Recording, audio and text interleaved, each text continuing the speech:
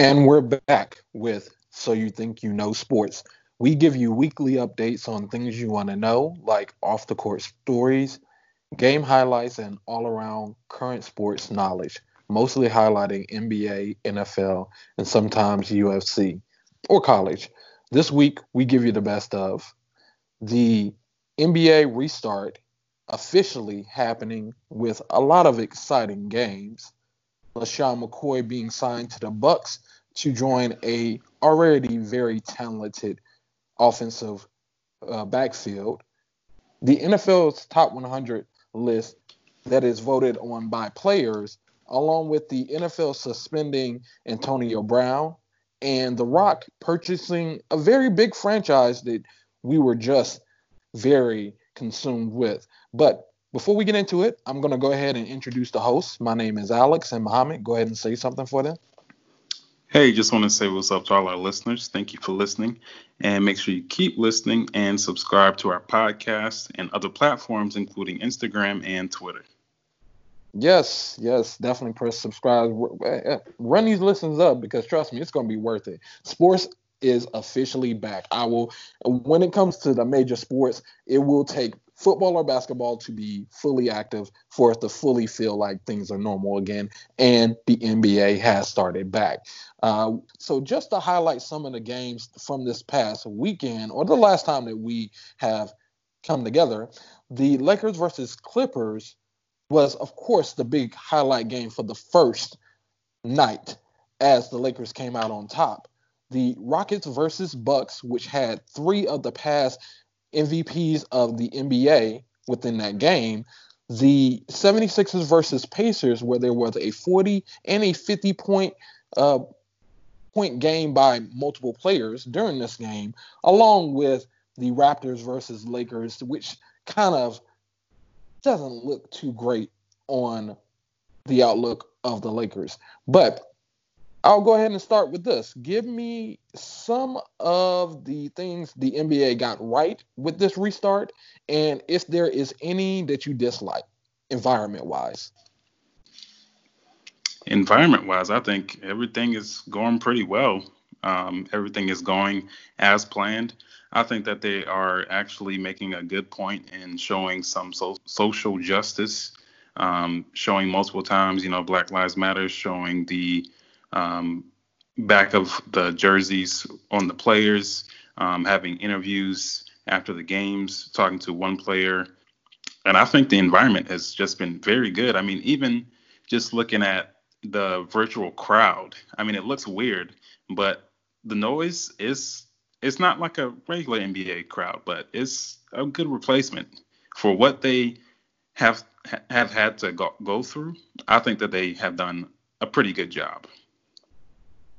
Yeah, so I wanted to go ahead and start off with the environment because, of course, we're going to pick apart the games, but we had the biggest hurdle, of course, with the NBA's having not a crowd there, which has been a thing that has not existed when it comes to major NBA games for a long time. So what they got right, they got a lot of things right. It's hard to say there were things they got wrong. Um, the virtual crowd works for me. The screeching of of the shoes on the court, the intensity, all of it was very natural. I felt that as though everything was normal, and for a moment, I actually kind of escaped from a COVID type of mentality that things have been shut down. Yeah, I would agree. I mean, unless you go outside of your house and see people wearing masks, I mean, it's pretty much like an NBA arena. Well, maybe not completely. Those virtual fans, they do look kind of weird, but the sound, the noise that they have implanted in there, I think they've done a pretty good job.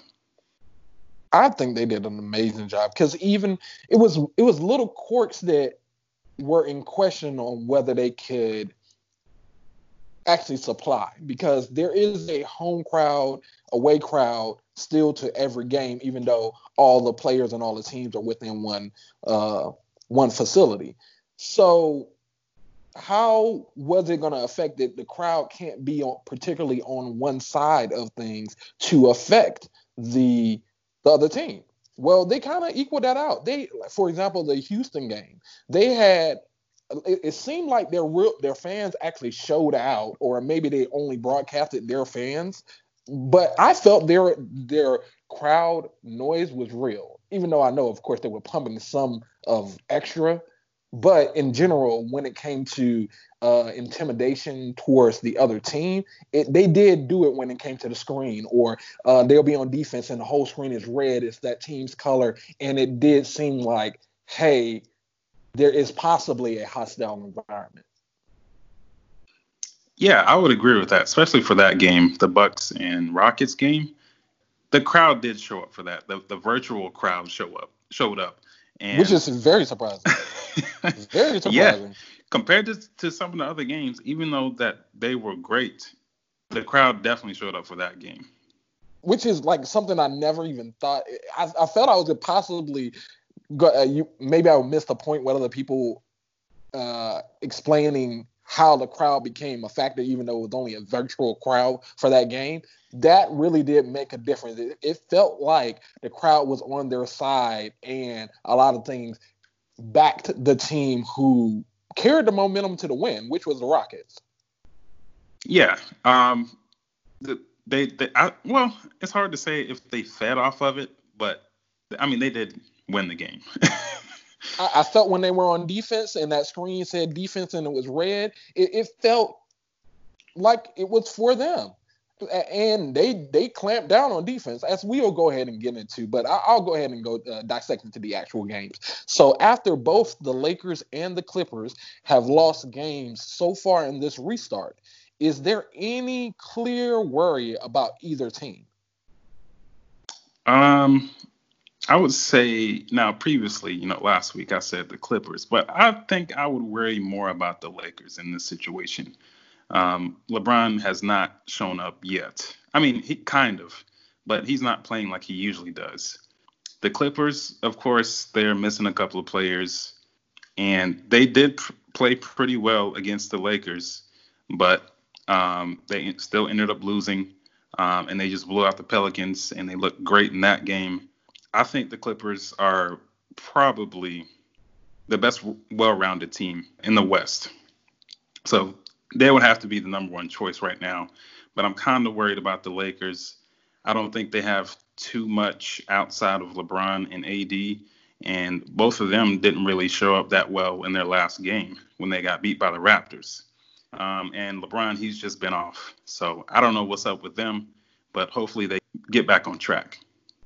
Well, we're going to have differing opinions about who I feel the most confident about right now to win. But I do feel the same way. I would definitely worry more about the Lakers right now over the Clippers, even though the Lakers beat the Clippers. They directly beat this team, but I have more to worry when it comes to the Lakers.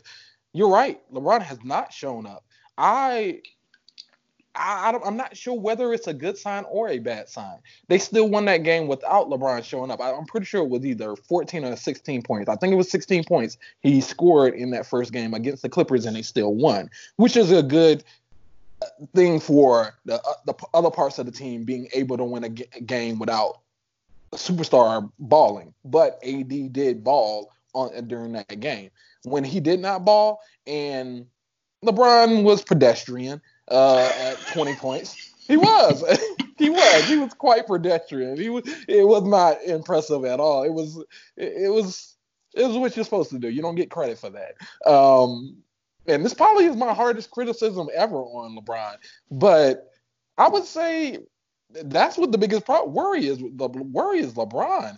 He has a very big possibility of being dethroned as the best ever, possibly very easily, especially with the theory I'm going to go with a little bit later on with one of my other questions. But you can go ahead and respond to my comments. Oh, yeah. I mean, I definitely agree. He's not playing like he usually does. He's off of his game.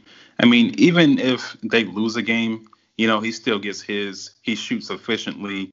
He makes all the right passes. But he's just been pedestrian. I don't know what the problem is. Maybe this whole break threw him off and he's just not in the groove yet. But he needs to wake up. And I'm really not extra confident in the Clippers. Like it can give you some. I think it's false confidence that they beat down the Pelicans. I think the Pelicans right now are being mismanaged when it comes to the bubble situation. Like mismanaging how much Zion's supposed to be playing. They could have won the first game out and had a chance for an actual playoff berth. But right now they're already 2 games in the hole, and more than likely going to go 3 games in the hole by the time this recording actually comes out. So, and to round it back around, I would say that there may be some false confidence, I think, in the Clippers because they did lose to the Lakers, who weren't playing that well. But the Lakers have a whole lot more to worry because their superstars need to show up, and they have a big problem guarding the perimeter. The only thing about the Clippers is they are missing a couple of their significant players. So that factors into this. The Lakers, they're not really missing anybody. I mean, Rondo, who cares? Yeah, true. I honestly did not want Rondo there. Like it makes me a whole lot more comfortable. I sleep easier without Rondo there, and that sounds bad, but it's just what it is. It's the truth. But with the big showdown, with the last 3 MVP winners within one game, with the Rockets and Bucks, Giannis, Russell Westbrook, and James Harden, what impressed you in this matchup? What impressed me was the Rockets' defense as a whole.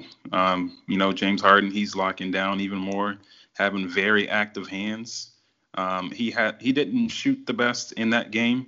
He got in foul trouble, but the rest of the team, they really picked up some of the slack. Russell Westbrook, he was doing his thing, taking the mid-range shots and attacking the basket and dishing out a lot of assists. And then the rest of the team, now they took a whole bunch of threes, but they made the ones that counted. And they took over the game and took it from the Bucks. I agree because really did have to look like twice. I think they put up a stat at one point. It was something like they put up like 50 shots, 53 or something like. It was something 61. Crazy. Yeah, it was something crazy. I still can't really believe that they put up that amount of shots. Like he attempted it. Who cares about how many you hit? But how do you attempt that many 3-pointers? But that's a whole besides thing. I couldn't even still believe it. And you said what 60? How many again? 61. 61. Good God Almighty! But it showed a whole lot. And what impressed me in this was the Rockets' fortitude. That's what impressed me in this matchup because it was really a really, really great game. And Giannis got locked up. He got locked up by Harden. Who would say that Harden, the Mr. Non-defense, locked up Giannis? Like he was locking him up too. Like this man was getting his shot blocked out here. Giannis, bro, you out here getting your shot blocked. Like that might be fatigue. That really might be fatigue and them going down a certain type of way of playing that might not actually get them to the championship. It might be always his Achilles heel where he has to put the team on his back in a way to the point where he gets fatigued in the later part of the game and can't get off the ground. And now people can actually clamp down on his slightly predictable moves. Yeah, but I don't think that's an excuse in this situation. I mean, no, it's not an excuse. I give the Rockets more credit. Chris Middleton was going off, and the Lopez brother with the shorter hair, I mean, he was killing them too. He had pretty much no challenge down low, so he was getting his shot. But Chris Middleton, he was amazing in that game. But the Rockets just outperformed them, shot so many more threes, made them turn over the ball multiple times. They just wanted it more. I agree because this game did make me personally, and maybe some other people, put some respect on Middleton's name. Because he was, I think after the first quarter or maybe the first half, he was the first half. He was the leading star. And nobody's really looking at him in any way in the matchups of stars, even though he is the second fiddle in in Milwaukee with the Bucks. So, but it's a lot of things that impress me with the Rockets because I've been focusing in on the Bucks side, but with the Rockets, it impressed the mess out of me. It actually makes me push this theory in a way. Like, I'm gonna give you my Western Conference winner or one who goes to the final with my heart and the ones that with my head because I got two separate people right now. My heart is Lakers, but for real, my head is saying Rockets. My head is saying this really is the Rockets' year. And if you saw the way this man Westbrook was parting the Red Sea, this man was getting into the lane so easily. I was like, man, I really need to pay attention because this man is so easy. Like, I don't think it's that easy that you can drive into the lane that easy. Like, this man was from the 3-point line to the mid range every single time. They was backing up as soon as he was driving. This man had options, and he was facilitating perfectly. This matchup was when I mean Harden and Westbrook is absolutely amazing chemistry because of Westbrook constantly attacking and them backing up, and Harden getting the rest and chill till he wants to put up a shot. It's absolutely perfect right now. Oh, yeah, I definitely agree. I mean, Westbrook, he puts the pressure on those big men to try to close in, but then he just dishes it out if he doesn't find a hole in the defense. And then there's a wide open three. Now, they missed a lot of threes, and they were wide open, but they made the ones that count. And they are missing Eric Gordon. He's going to be gone for a couple of weeks, and he's their third player. I think their third leading scorer, at least consistent scorer. So, yeah, they are missing a player, but I'm really confident in them. The only team that I think that they would not want to see is the Clippers. But yeah, I definitely agree. And this is for the first time. This is really like for a first time in a long time. I think since KD was with the Thunder, that I feel that Westbrook is prime Westbrook, like for real Westbrook, before the knee injury Westbrook out here. And I think it's dangerous. I think that if they did win, Westbrook might be the MVP.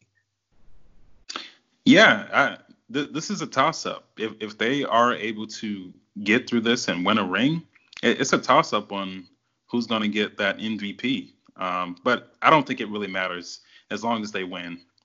True. And oh God, this works so and I really have to go my head and heart picks because they will absolutely conflict within the next round of the playoffs. Like if both make it out the first round, which we both expect both teams to make it out of the first round, Rockets and Lakers, they meet the next round.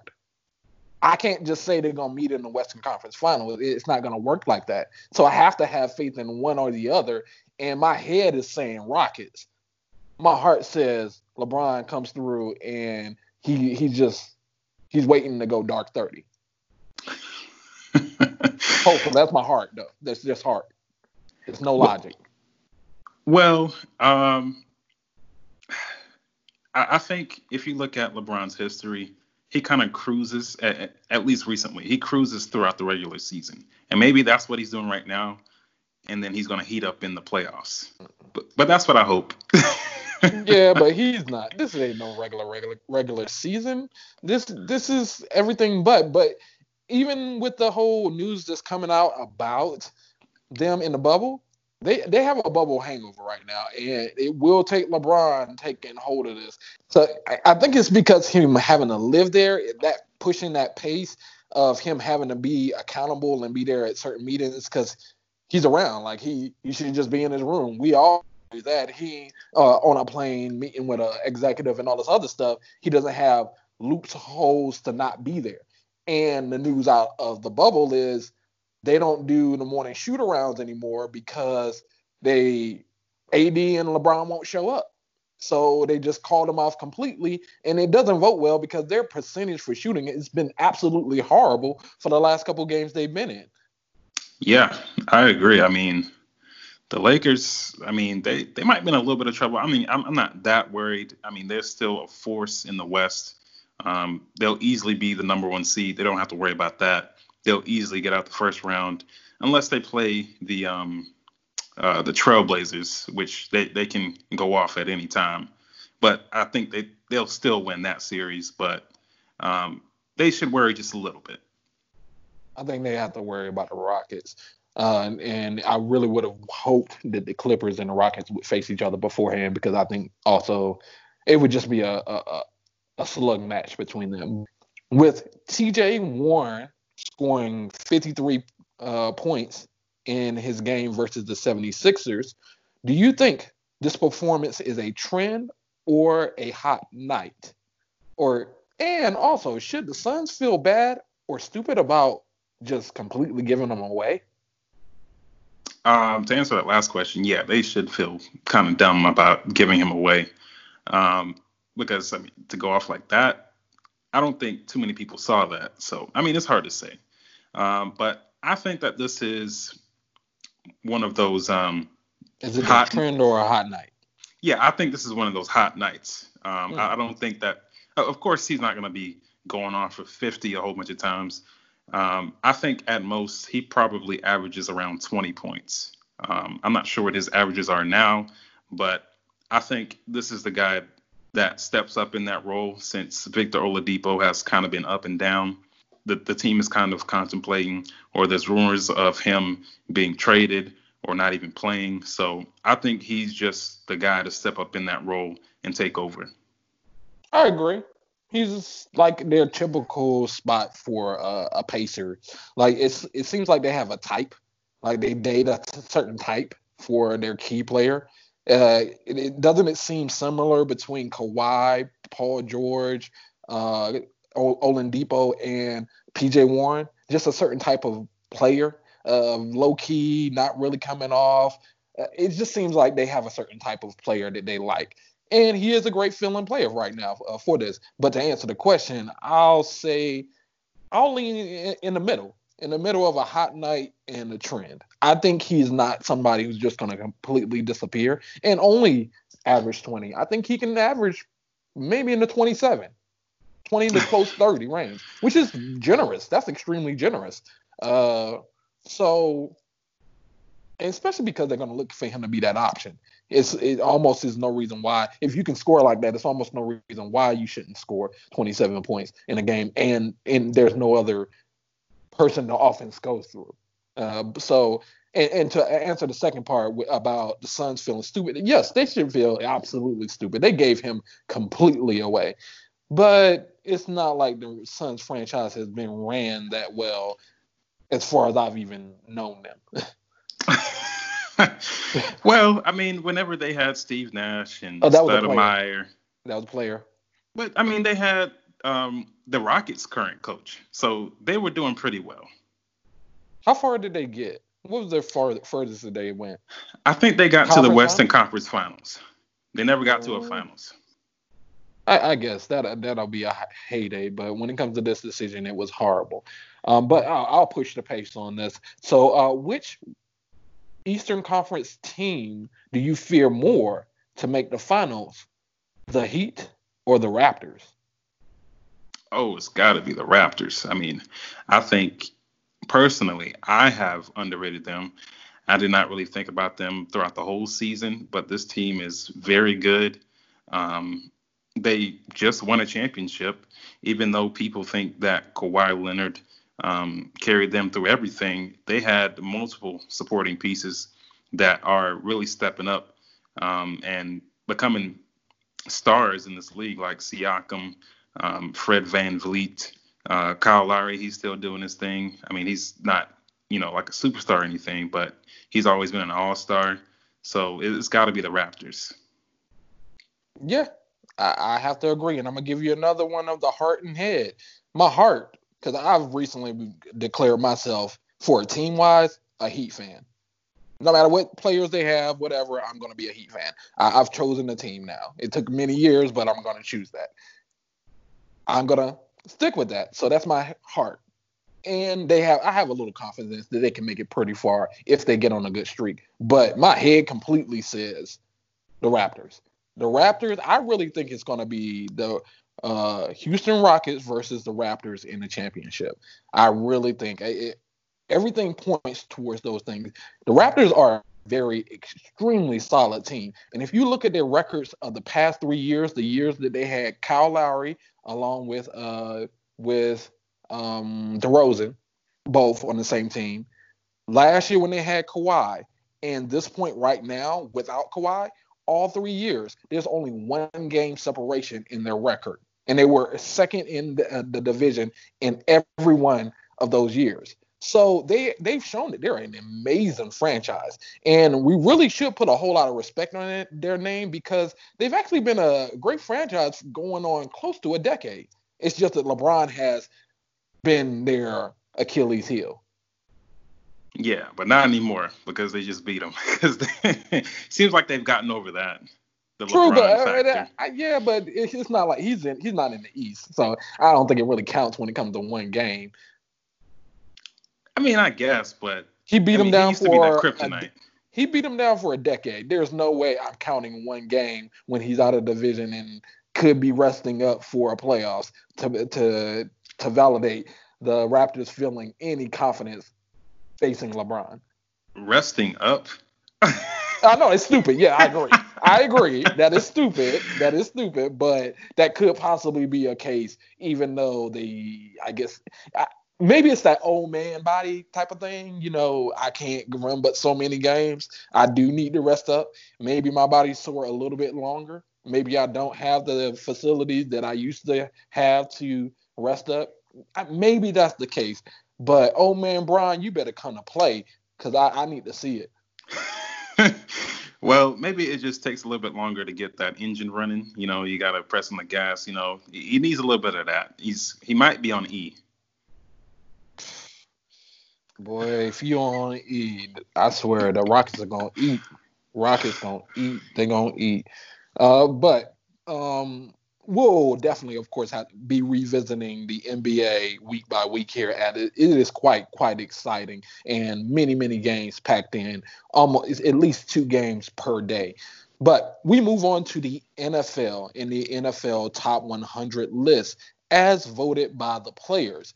So just to give you the top 10, which are really what we're going to discuss, just to run it down, number one, voted by the players, Lamar Jackson is rated number one of all players in the NFL, followed by Russell Wilson, Aaron Donald for the Jets, Patrick Mahomes, the recent MVP of the Super Bowl and Super Bowl winner, Michael Thomas from the Saints, Christian McCaffrey of the Panthers, running back, George Kittle, DeAndre Hopkins, Stephen Gilmore, and Derrick Henry.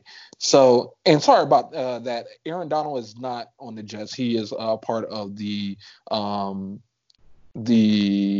I'm sorry about actually placing it like that. But I'll go ahead and ask, do you believe that Patrick Mahomes is the fourth best quarterback coming in the NFL season? You mean fourth best player? The third best quarterback. Sorry about that. I mean, I know I've seen a lot of people. They're very upset about this. Patrick Mahomes, he just won a Super Bowl. He's won an MVP. Should be number one. But this is all according to last season. And Lamar Jackson, he was amazing. Even in his playoff loss, he still did pretty good. He played. I think he played well. Russell Wilson, he was in the MVP category. He has always done well, definitely with less. And I guess I'm gonna kind of cheat here. I'm gonna say it's a tie between all three of them. Wow. People love to crown Patrick Mahomes to be the number one quarterback in a tier, a category of his own. But I don't think he's so far away that these other quarterbacks are nothing to him. Okay, so is he the third best quarterback coming into the league? You're completely right. This is based on with a lot of people's opinions is based on last year, even the players here because they're voting. But as you broke it down, it actually made a little more sense on why he is number fourth on the list and the number third quarterback. Because as I look at the list, the three people above him were in the MVP race, and that might have actually been the ranking the votes played out. Lamar Jackson number one. I think Russell Wilson came in somewhere around number two, and Aaron Donald was sitting somewhere around number three if it wasn't Patrick Mahomes. So I actually don't have a problem with him being the third best quarterback on here because I think Russell Wilson it's also a respect and veteran and within my prime type of vote for all the players. He understands his offense. He's been there the longest. He hasn't shown any chinks in his armor for you to say he is lesser than these other players. But if it was coming down to like talent, arm strength, arm talent, and even who's as fast or even elusive, it's still gonna be Lamar Jackson and Patrick Mahomes before Russell Wilson. So I'm definitely down for Russell Wilson as he's my favorite quarterback. He's your new favorite quarterback. Well, yeah, after the debacle that we will not name of the Breezes. And yeah, you're right. Okay, but I think it's more than just the veteran respect. I mean, he's so smart with the ball, like, and he's so elusive. Like, I've seen this guy come back from so many games and make the right move, right play at the right time. He's just done it for so long consistently. You just got to give him that respect. I can agree, but I think people are going to have to. It's going to be weird as these years go along because people have already deified Patrick Mahomes is going to be the best ever. Like it's like he's just a fill in the blank situation. Like we're just waiting to fill in these achievements as a large mass of people feel about Patrick Mahomes, even me to a degree.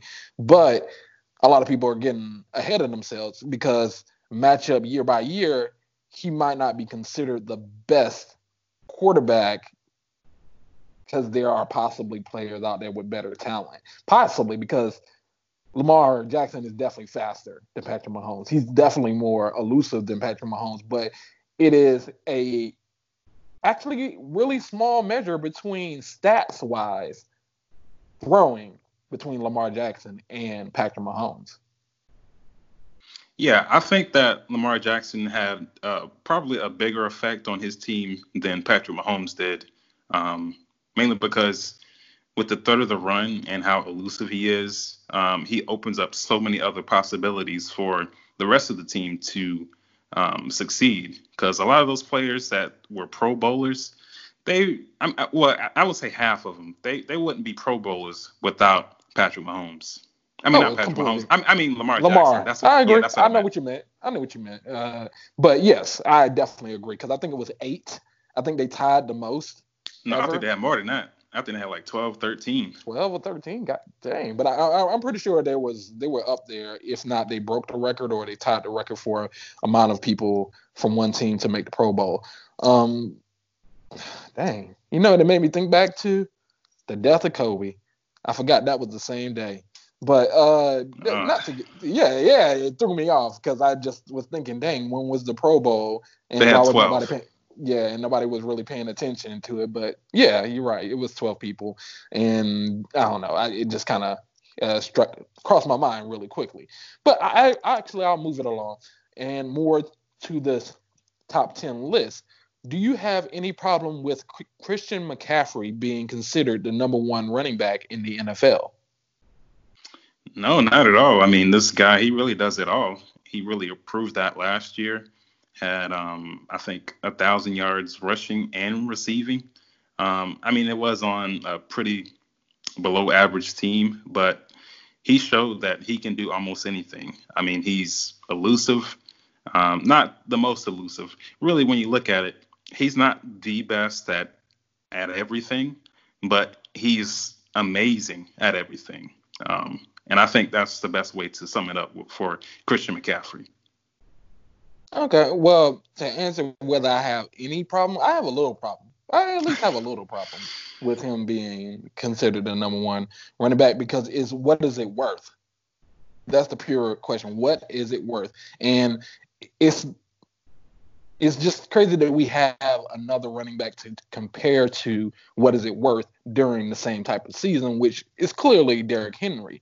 Derrick Henry, what it was worth was pretty far run into the playoffs. So that's the only reason why I have a little problem. But if I was doing the voting, it's on a 90-10% type of that 10% is the only problem I have because Christian McCaffrey is quite a do it all running back. He catches it out the backfield. He catches it in the slot. He can run. He can block. He's fast. He can juke. He can run inside the tackles. He can run outside the tackles. So he is a do it all type of running back, which is worth being number one. Yeah, and he's consistent. He's durable. He shows up for every game. And you just love a running back like that. Now, I would say the difference between Derrick Henry and Christian McCaffrey, their situations, I think the team is built better around Derrick Henry. You know, they have a great offensive line, pretty good defense, a quarterback that didn't make too many mistakes, didn't give the ball away, and they just pound the ball, and he just keeps um, going through the hole until it opens up. So I think the team was situated better for Derrick Henry. Completely, I would agree because I don't think it was formed for Derrick Henry. And there still are they're going to make Christian McCaffrey the main piece. That's already decided. I think the Panthers would definitely go forward into their future without having a undisputed just the quarterback being the number one person on the team. They can go forward and they'll feel comfortable with just making Christian McCaffrey the best player on their team and having a below superstar quarterback. But with Aaron Donald being an inside defensive lineman, do you think his impact on the game is enough to rank him number three in the all top 100 of NFL players? Um, it's it's really hard to say. I think that he definitely deserves to be in the top 10, but at number three, it does seem hard to put him there because the team didn't really do much this year. Um, I would say the defense probably regressed this year, even though he probably played great. He did exactly what he was supposed to do, but the rest of the team just wasn't enough for him. So, I mean, football is just one of the uh, one of the most team oriented type of sports because everybody has to do their job to a certain degree. And if one guy doesn't do his job, then the other guy has to do more work or the whole thing just falls apart. And I don't think he has enough impact to um, wreck a game all by himself. I can agree on that. But I can make an argument that you're right, he should be in the top 10, but I can make an argument for him still being in that top three because it's more of a respect factor. Like, how are you not going to put any defensive player in the top 10? And if you're going to choose somebody who is in the MVP race. And he's not like he's new to the MVP race or him being great. He's been very consistent about being great. So his influence may not be something of the Ray Lewis type. Dang it, it's hard to say because it has to be of the Ray Lewis type if you're going to be in the top three. Um, hmm. I think it's due to a lack of top defensive players. They needed to put him in there. But I'm not sure whether you're going to put him before Patrick Mahomes. I think that's a little outrageous. Yeah, I would agree with that. But they did have Stephon Gilmore, the cornerback from the Patriots. he is number 9, and he won Defensive Player of the Year. So he was in the top 10. True, you're right. You're right. Yeah, with Stephon Gilmore, but I don't think many. Actually, I don't think many people also know Aaron Donald. So I guess it's tricky with the NFL, and this is voted on by the players. So you do have to kind of take it in that this is still going to be a respect for these type of players situation. It might not just be about them feeling they impact the game that much, even though it has to be at the same amount. So I don't know. I'm kind of toting the line on that answer, but we'll move it along as there's big news that comes out with the formerly dead XFL. Yes, the XFL. The Rock, yes, Dwight Johnson has now purchased the XFL for $15 million, and with a couple other associates, but him spearheading the purchase. So, do you think The Rock can have similar success with the XFL as Ice Cube has had with the Big Three League? Yeah, I actually really do, because he's a really charismatic guy. A lot of people love his movies, love him. And he just has, as we can see, the money, the resources. He can get a lot of people around this to back him. And I think that the XFL is probably in some pretty good hands. I wouldn't have thought of him as being the owner of a league or the showrunner of a league, but I mean, this is the start of it. I say I don't see there being success, but I see this as a bargain buy. Like 15 million, that's small. You know how many contracts out here that are higher than 15 million in just the NFL? 15 million, one of these other NFL players could have bought the XFL easily. 15 million. Like 15 million is not a lot in those terms of money. So I think that was a bargain buy. And it's mostly due to there not being much hope for even just the XFL or external sports that are outside of the major sports that people consume, basketball and NFL football, along with college football and basketball. But I say no. I would say no. I don't think it's going to get even close to success with the Big Three, as the Big Three has been quite successful and actually, in a way, rivals the G League. I think that The Rock really knows how to promote himself, and I think that he'll get a really big backing from this purchase of the XFL. And it's not like the XFL didn't have some popularity whenever it was coming back this past year. It was just that this virus just messed up everything. So I think that they would have succeeded even if he didn't purchase it. Okay, so I'll go ahead and push to the next question, which is, do you think in a 5-year time, will this be a good investment or a bad one for The Rock and Associates? I think that this will be a good investment because people just love more football. Now, he's going to have to keep the season around what they did this past year. You can't go head to head with the NFL because you're just going to lose that battle. Um, People are just so tied to just the brand of those teams. They're not going to watch an XFL game at the same time while trying to watch a NFL game. So I say as long as he keeps the same time frame of the games, I think that they can succeed and be that kind of like, G League to the NFL.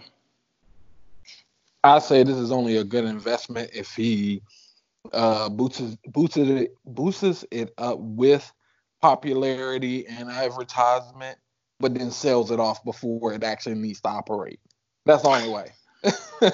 Because I think there's going to be a hard time for any external sport any external out of the major ones to survive. It's just not going to happen in these next 5 years. And one thing that's also going to happen with the NFL, if they are going to operate, they are going to have replacement players, which also takes from the league of players that are coming from or joining the XFL or was in the XFL. I think it's a dead subject. I think it's a bargain buy completely. I think it was like, why not buy them for 15 million if you can own the XFL? I think that gets you in other doors. It's worth that 15 million is worth enough just off of owning the name of the XFL to get you into other doors than to actually have the XFL operate and be successful. Well, yeah, I can see your point there. You just don't know how this whole pandemic is going to go from now because, I mean, there's so many factors that we just don't know. So, yeah, I could definitely see what you're saying. Yeah. So, but all right. So now focusing in on the actual NFL and the suspension of Antonio Brown. He has now gotten an 8-game suspension by the NFL as it has been kind of looming over his head on whether to make a decision on a punishment, which has extended his punishment over 1 year and only participating in one actual game last year with the Patriots. So with this final decision finally coming down, does this help or hurt Antonio Brown? This absolutely helps Antonio Brown. It gives him a set timetable on when he can return because everybody knows that he's talented. We saw the instant impact whenever he was playing with the Patriots. Tom Brady had a weapon outside of Julian Edelman, and he's going to make any team very happy on the field. But that's it. Off the field is another monster. Um, the team that brings him in, they're going to have some type of plan in place to deal with his off the field issues and try to set him on the right path. Oh yeah, I completely agree. This helps Antonio Brown. There's never been, I don't think there's that many situations in, I've just thought back to where somebody's gotten punished and it completely helped them. Other than, learning your lesson and, you got to learn it the hard way. Oh, I learned my lesson so I don't do it again type of thing. Really does help out Antonio Brown. Like you said, it has a timetable. It has a finite, hey, I've gotten punished. You can't punish me more situation. Because they could have easily let this just keep just sitting there in the air. We haven't made a decision because it enacts and actually makes it still a punishment. It makes a punishment that doesn't ever have to be decided. They finally put a timetable on it, which then lets a team know, hey, all we have to do is deal with him for not half a season, as he wasn't there for a full season. And why not have him rested up for a run into the playoffs? Yeah, I definitely agree. And for Antonio Brown, I mean, this is great for him. Um, Whatever team, they just got to get a handle on him. And I think that the NFL, I think that they had bigger issues to deal with, and they just threw him a bone so they can get this out the way. I agree. That's a very good point. So, who is your bet to take a chance on AB? I think that the Seattle Seahawks is a team. They just got Jamal Adams. He's a really uh, out there guy, type of guy. I mean, he hasn't caused any type of trouble off the field, but he's not afraid to speak his mind. And the Seahawks have had players like that before. I'm not sure if they've been able to control them, but I think the Seahawks would definitely benefit from this. That gives Russell Wilson even more weapons, and it capitalizes on that big trade that they just made because they have to win making that type of trade for Jamal Adams. Agreed. Definitely agree. They need a bargain receiver. Well, I've actually said this before, but they absolutely need a bargain receiver. My money is on the Seahawks to land him. And the only reason my second on that one would be Baltimore, but the only reason why I see them ever making that request happen is to satisfy their MVP quarterback and his want for AB to be on his team. We all know he'll be useful when it comes to the games, but I think they think character wise, he may put Lamar in a bad situation, which they really don't need. The only way that fully goes through is if they want to really appease Lamar Jackson. Well, I mean, I don't think he would affect Lamar Jackson. I think Lamar Jackson is a great guy. I agree. He's looking towards the future. He really wants to win a Super Bowl, so I don't think he's going to let Antonio Brown influence him and have him out there doing bad things. I don't think that's going to happen. You misunderstand me. I don't think that he will actually do that with Antonio Brown. I'm talking about how the team perceives what Antonio would do and being around Lamar. As Lamar is he's not separate from feeling like he's a close person. He's already hanging out with him in the summer, doing workouts, catching passes. I think even his cousin, Lamar's cousin, is friends with AB also, and they also grew up in the same town. So I think standalone, Lamar Jackson will be able to handle his without getting in trouble. But the perception of the ownership in the upper office is, do we take this risk for the possibility of AB affecting Lamar Jackson, especially since they have some things that are common ground? I guess. Many front offices will make a decision on something because they don't think that it might not work together. Like, for example, even the Cam Newton and the Patriots. For a long time, people didn't think that. Well, it's not like we've seen it work yet, but nobody thought. A lot of people were saying, "Oh, that's just not a fit." I mean, I think it could easily work with Antonio Brown and Lamar Jackson. I think Antonio Brown is just another monster off the field.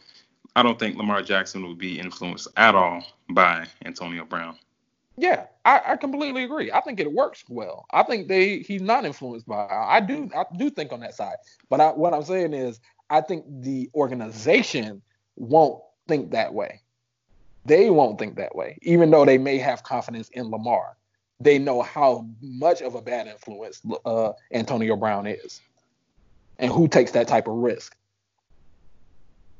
Even if you believe in Lamar Jackson. Yeah, but I mean, I guess they can do all the interviewing they can, but you know what you're getting into. Yeah, you're signing up for the ups and the downs. But our last subject, as the Bucs have tooled up with another weapon, as LeSean McCoy has signed a 1-year deal with the Bucs. So, with this addition, does this make the Bucs clearly more talented than their division foes, the Saints? No, not at all. LeSean McCoy is past his prime. I mean, past it. He's more of just a third down back that catches the ball and can shine in the bright lights in big moments. But that's it. He's not a 3-down back. He's not going to get like 15 to 20 carries a game.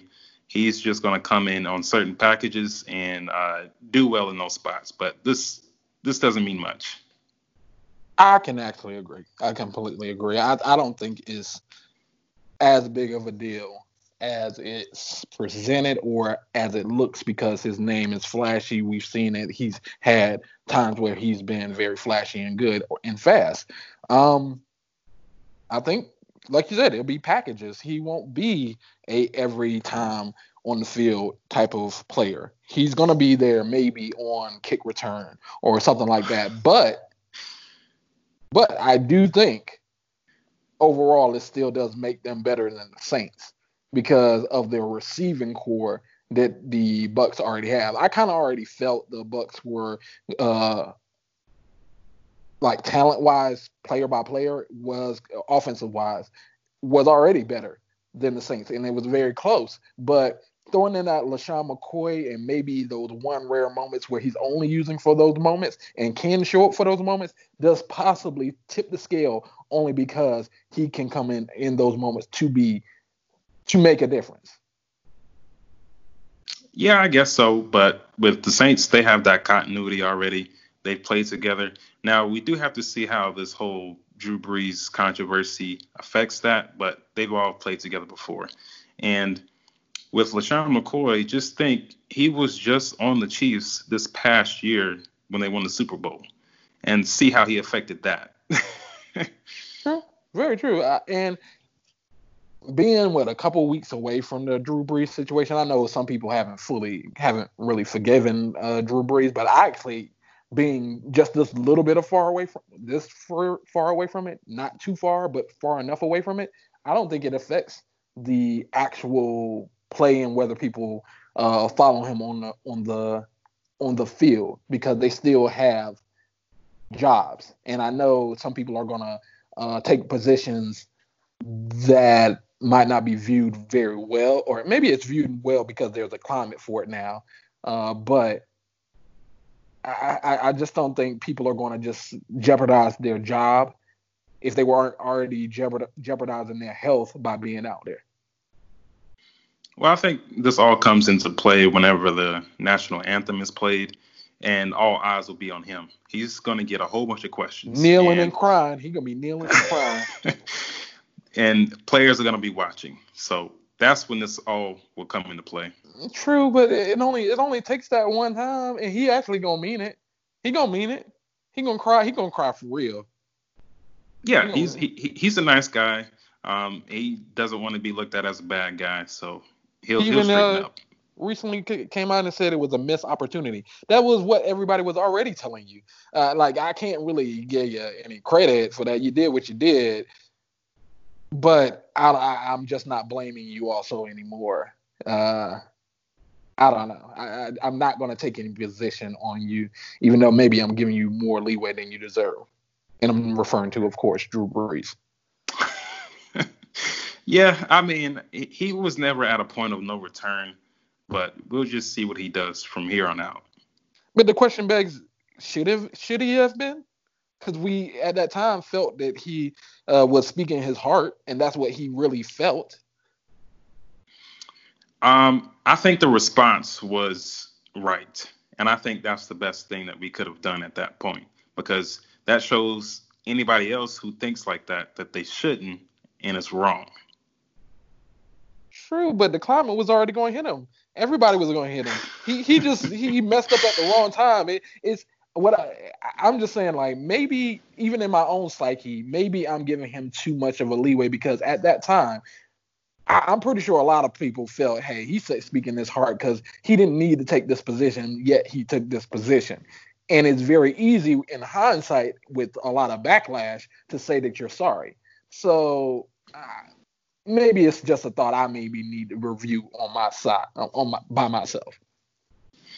Yeah, I mean, I don't have any ill will towards him, but we'll see what he does from here on out.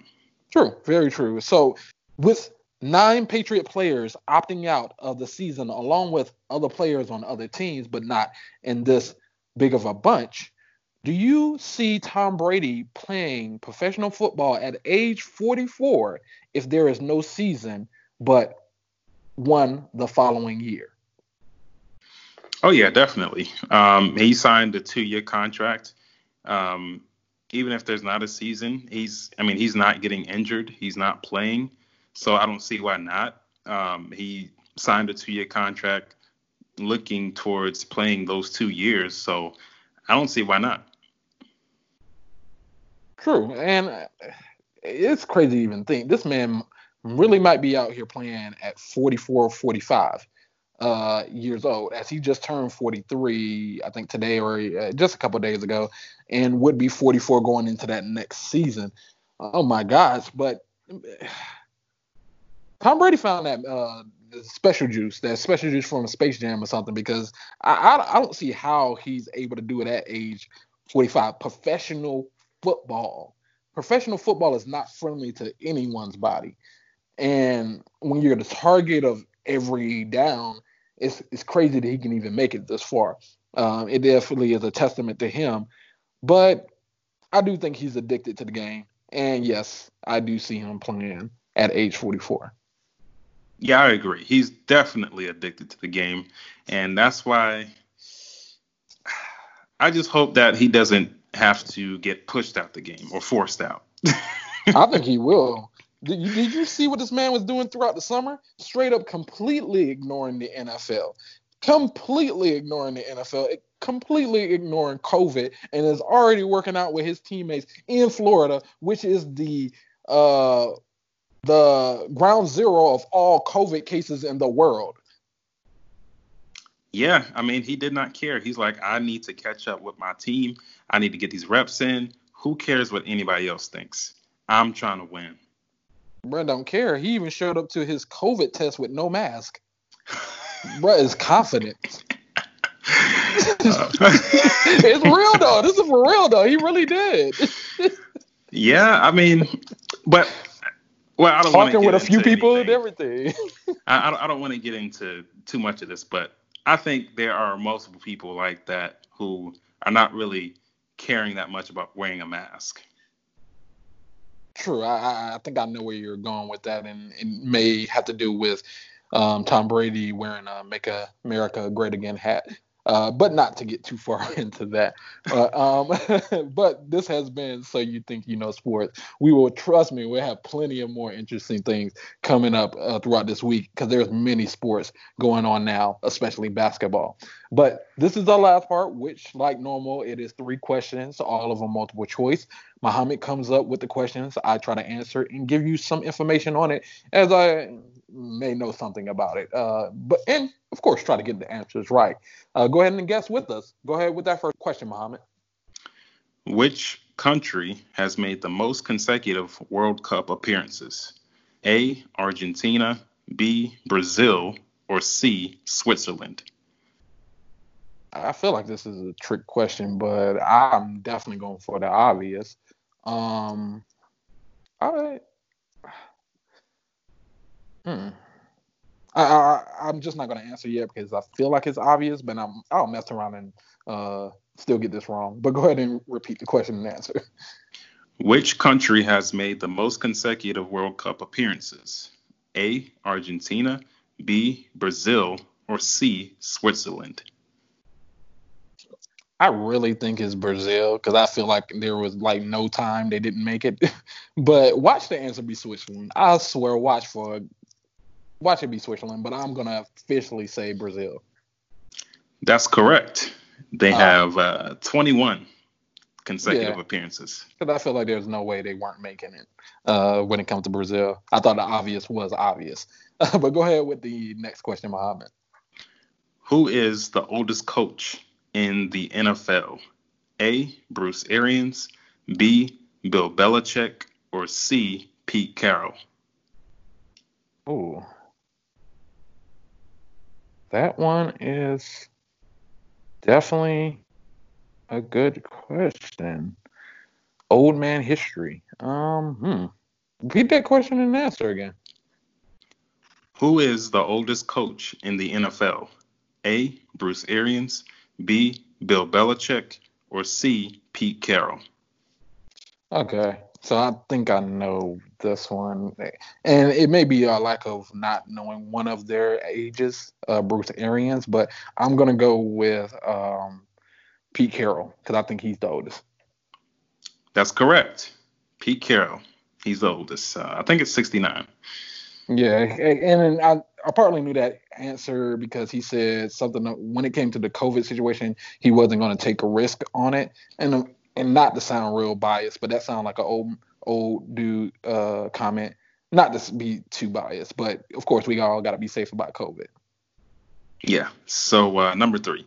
Which of the following NBA players has the most triple doubles in the 2019-2020 NBA season? A. Luka Doncic, B. Russell Westbrook, or C. LeBron James? Right? No, I'm not answering that way, but I actually think I really know this one also because I did pay attention to a lot of the NBA um, before the whole COVID break. So just go ahead and repeat the question and answer again, and hopefully I can get a 3 for 3. It's been a while. Yeah, it has. Which of the following NBA players has the most triple doubles in the 2019-2020 NBA season? A. Luka Doncic, B. Russell Westbrook, or C. LeBron James? Now, Russell Westbrook tends to always average a triple double, but I don't think he has the most triple doubles. I'm pretty sure it is Luka Doncic, and not it's definitely not LeBron James. So I'll say final answer, Luka Doncic. That's correct. You got a 3 for 3. Bang, bang, bang. I don't know how long it's been. It's been a while, but Months.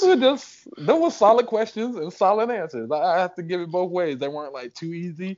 You had to think about it, and I just had to know the answer. All right, but this has been So You Think You Know Sports. We'll see you next week.